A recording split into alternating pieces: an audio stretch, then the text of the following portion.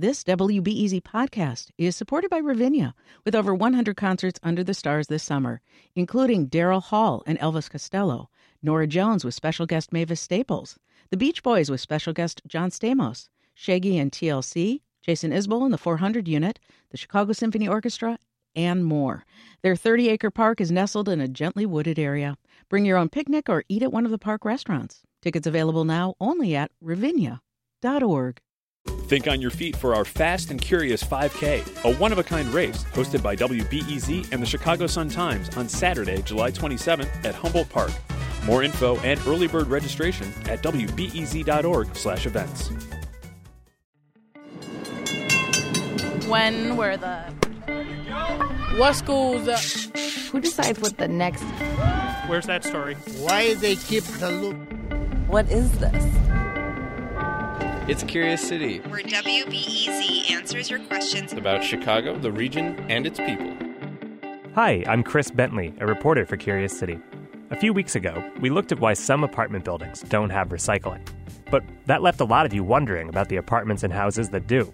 Specifically, what happens to the stuff average Chicagoans throw in their curbside or alleyway blue carts. We get asked this a lot, mostly from skeptics. And why wouldn't you be skeptical? You might remember the city's ill-fated blue bag program, or you figure it's just cheaper to send the stuff to the landfill. Or maybe you just don't trust Chicago government. One of these skeptics is a dance teacher who lives in Edison Park on Chicago's far northwest side. My name is Sarah Bibick, and I want to know if Chicago really recycles from the blue bins. It's the $10,000 question, isn't it? I hope it's true. Do you have kids? 2 kids, 14 and 11. Do they like to recycle? They do love to recycle, and they get angry if they see recycling in the garbage. I've trained them well. Bibick wonders, is that recycling training doing any good? Or is recycling all a sham? To answer her question, we'll take you on a trip from Chicago alleyways all the way through the elaborate sorting facilities where garbage gets prepped for its second act. We'll find out how much of the stuff in the blue carts ultimately gets thrown out. We'll hear how a cash-strapped city is tangled up in a multi-billion-dollar global supply chain. And we'll hear how recycling connects you, yes, you, to bauxite miners on the other side of the planet. So, let's follow the trash. Hey, could you tell us your name, please? Ken Barron. I'm a laborer for the City of Chicago. A laborer what? Garbage man. But also a recycling man, as it were. Yes, this truck picks up recycling. In the alleys, we have black carts and blue carts, which is blue carts are recycling. We're here just to dump the blue carts today. But not all of that stuff makes it out of the alleyway. If workers like Barron open the lid of a blue recycling bin and see garbage, they slap an orange sticker on that cart. That flags it for the next garbage truck, and the owner will get a letter from the city. A lot of people put bags in there. No, the whole thing is like the Jewel bags, Glad bags, they're not supposed to be in recycling. They put hard plastic in there. If you look on the plastic, it has a number on it. We pick everyone up except number 6. So there's 1 through 7. We do not pick up 6, which is a harder plastic, or styrofoam we do not pick up. Last year, Chicagoans sent off 104,000 tons of stuff in their blue carts, and about 8 times as much in their garbage bins. That number, 104,000 tons, is an all-time high. Until February of 2014, parts of the city were still waiting for curbside recycling bins, first promised 7 years earlier. After city employees like Barron, or in some cases private contractors, load their trucks, they drive to one of Chicago's transfer stations. It's basically 34th and Pulaski, industrial area of the city. This is Chris Sauvé, recycling director for the city's Department of Streets and Sanitation. So we have waste and recycling trucks that pull in and out of here 5 days a week. Some of them are named Princess, looks like. We have prince and princesses in our fleet. Giant scales weigh the trucks, which then pull into a big, empty warehouse. There, they just dump their contents onto the floor. Garbage in one pile, recycling in another on the other end of the room. There's not much that occurs in terms of any sort of processing here. It's really just a transfer site, dump site. Material is dumped out on the floor and then hauled out of here to some other location. At this point, everything from Chicago's blue bins is still destined for recycling, not the landfill. Except those bins with orange contamination stickers we heard about earlier. But this is also where Chicago's recycling becomes someone else's stuff. The city sells its recyclables to 2 private companies. the creatively named Waste Management and Resource Management. These companies send over trucks to scoop up recyclables from transfer stations and take them to sorting facilities, like one on the far southeast side of the city, where I meet Mike Tunney, Waste Management's area director of recycling. Okay, we're on the tipping floor here at our waste management facility. What you see in front of you is material that's been collected from the Chicago metro area. There's approximately 600 tons a day received, about 10 to 12,000 tons a month here to be processed at our facility. All that stuff ends up in bales, giant bricks of compacted paper, metal, or plastic, separated out and ready to be hauled off to yet another company. Coca-Cola or Anheuser-Busch might buy bales of old aluminum cans to cut the raw material costs of making new ones from scratch. International Paper might buy up recycled paper or cardboard, which makes up 68% of Chicago's blue cart material. But to prepare for their customers, Waste Management needs to sort through their self-replenishing, ceiling-high mountains of trash and separate everything out, material by material.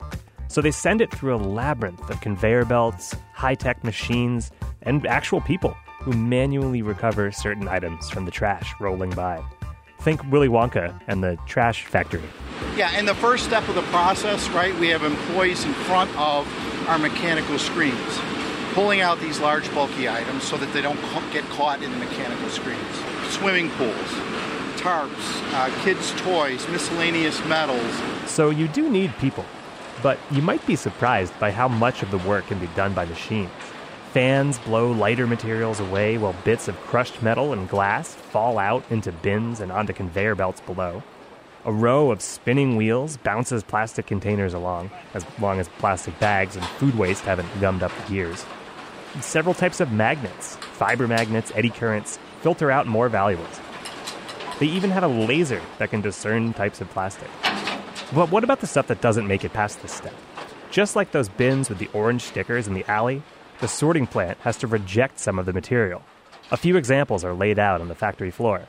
A basketball, a garden hose, even a Listerine bottle full of hypodermic needles. Paper that's too wet won't make the cut, and neither will anything caked with food waste. The needles go to a biohazard disposal, and the rest? All that stuff ends up in a landfill. So now we can answer what Sarah Bibick wanted to know. Does Chicago recycle stuff from the blue bins? The answer is yes, but not all of it, because of the contamination we've been talking about. Tunney says about 80% of the blue bin stuff is recycled. The city says the rate's something closer to 85%. So that's our best answer for that part of the question. But where does it actually go? Well, it goes all over the world. A lot of paper and plastic goes overseas, often to China. Literally, shipping containers full of just old paper and plastic sailing to China. But metal? A lot of that stays local. So what you're looking at here is a 3003 alloy, a 5052 alloy. This is Kyle Witter showing me around pure metal recycling in Chicago's McKinley Park neighborhood. And then that's a different alloy called 6111, which is used to make the Ford F-150. Where the all-aluminum body Ford F-150 is created, we have some of the scrap here. They sift through all types of metal waste. Curly shavings of aluminum, empty beer cans, I even glimpse a piece of an old CTA bus, and send it to manufacturers who turn it into new products. They say all their steel ends up at mills within 200 miles of the city. So after all this, someone's got to be making money, right? Here's Waste Management's Mike Tunney. With respect to the value of the materials, we know that we're in a commodities business, and sometimes the value is up and sometimes the value is down. And we're hopeful that the markets will return to their 5-year averages, but right now it's a difficult proposition, no question.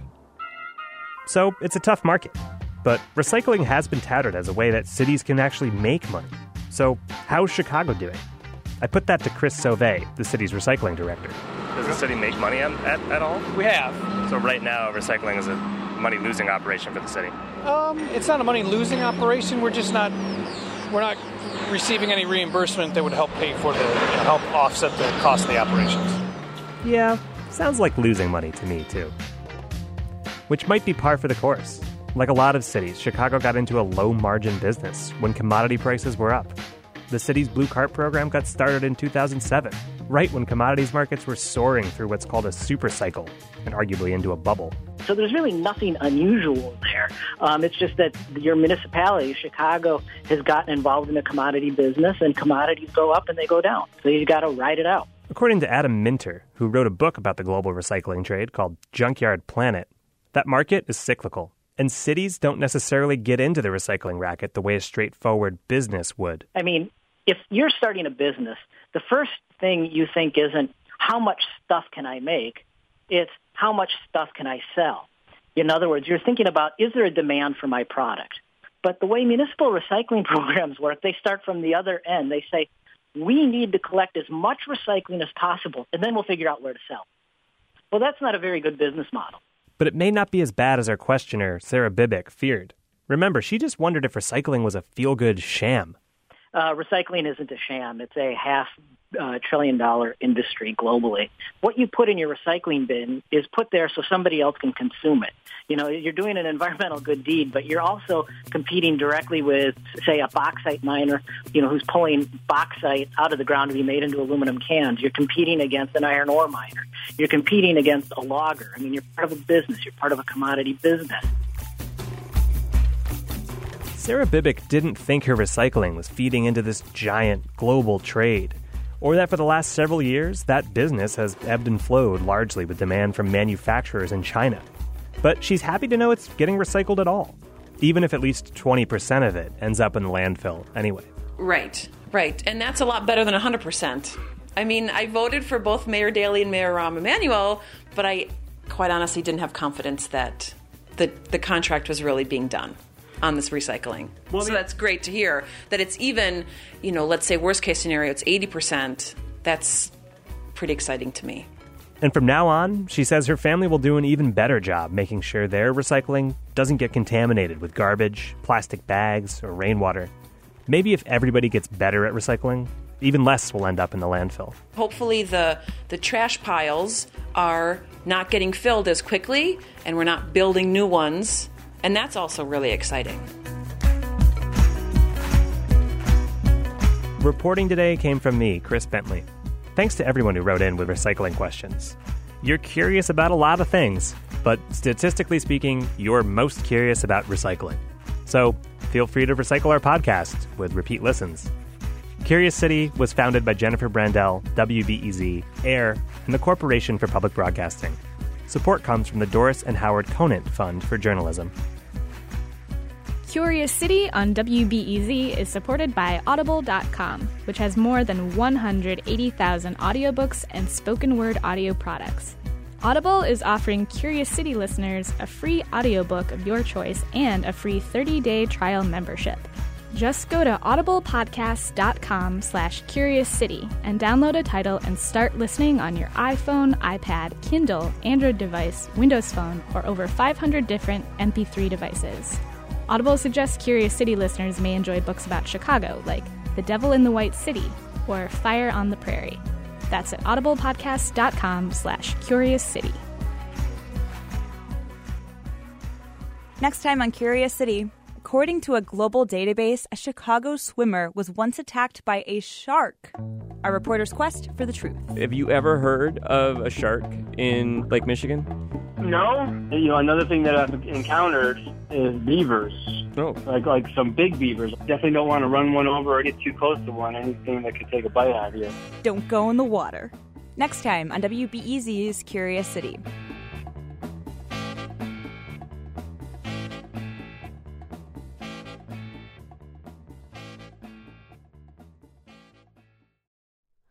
Hi, it's Terry Gross, the host of Fresh Air.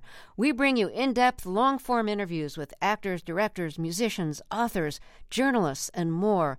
Listen to our Peabody Award-winning Fresh Air podcast from WHYY and NPR. Thanks for listening to the news live on WBEZ and NPR. The WBEZ stream sounds great in the kitchen on your smart speaker and anywhere on the WBEZ app. Listen every day.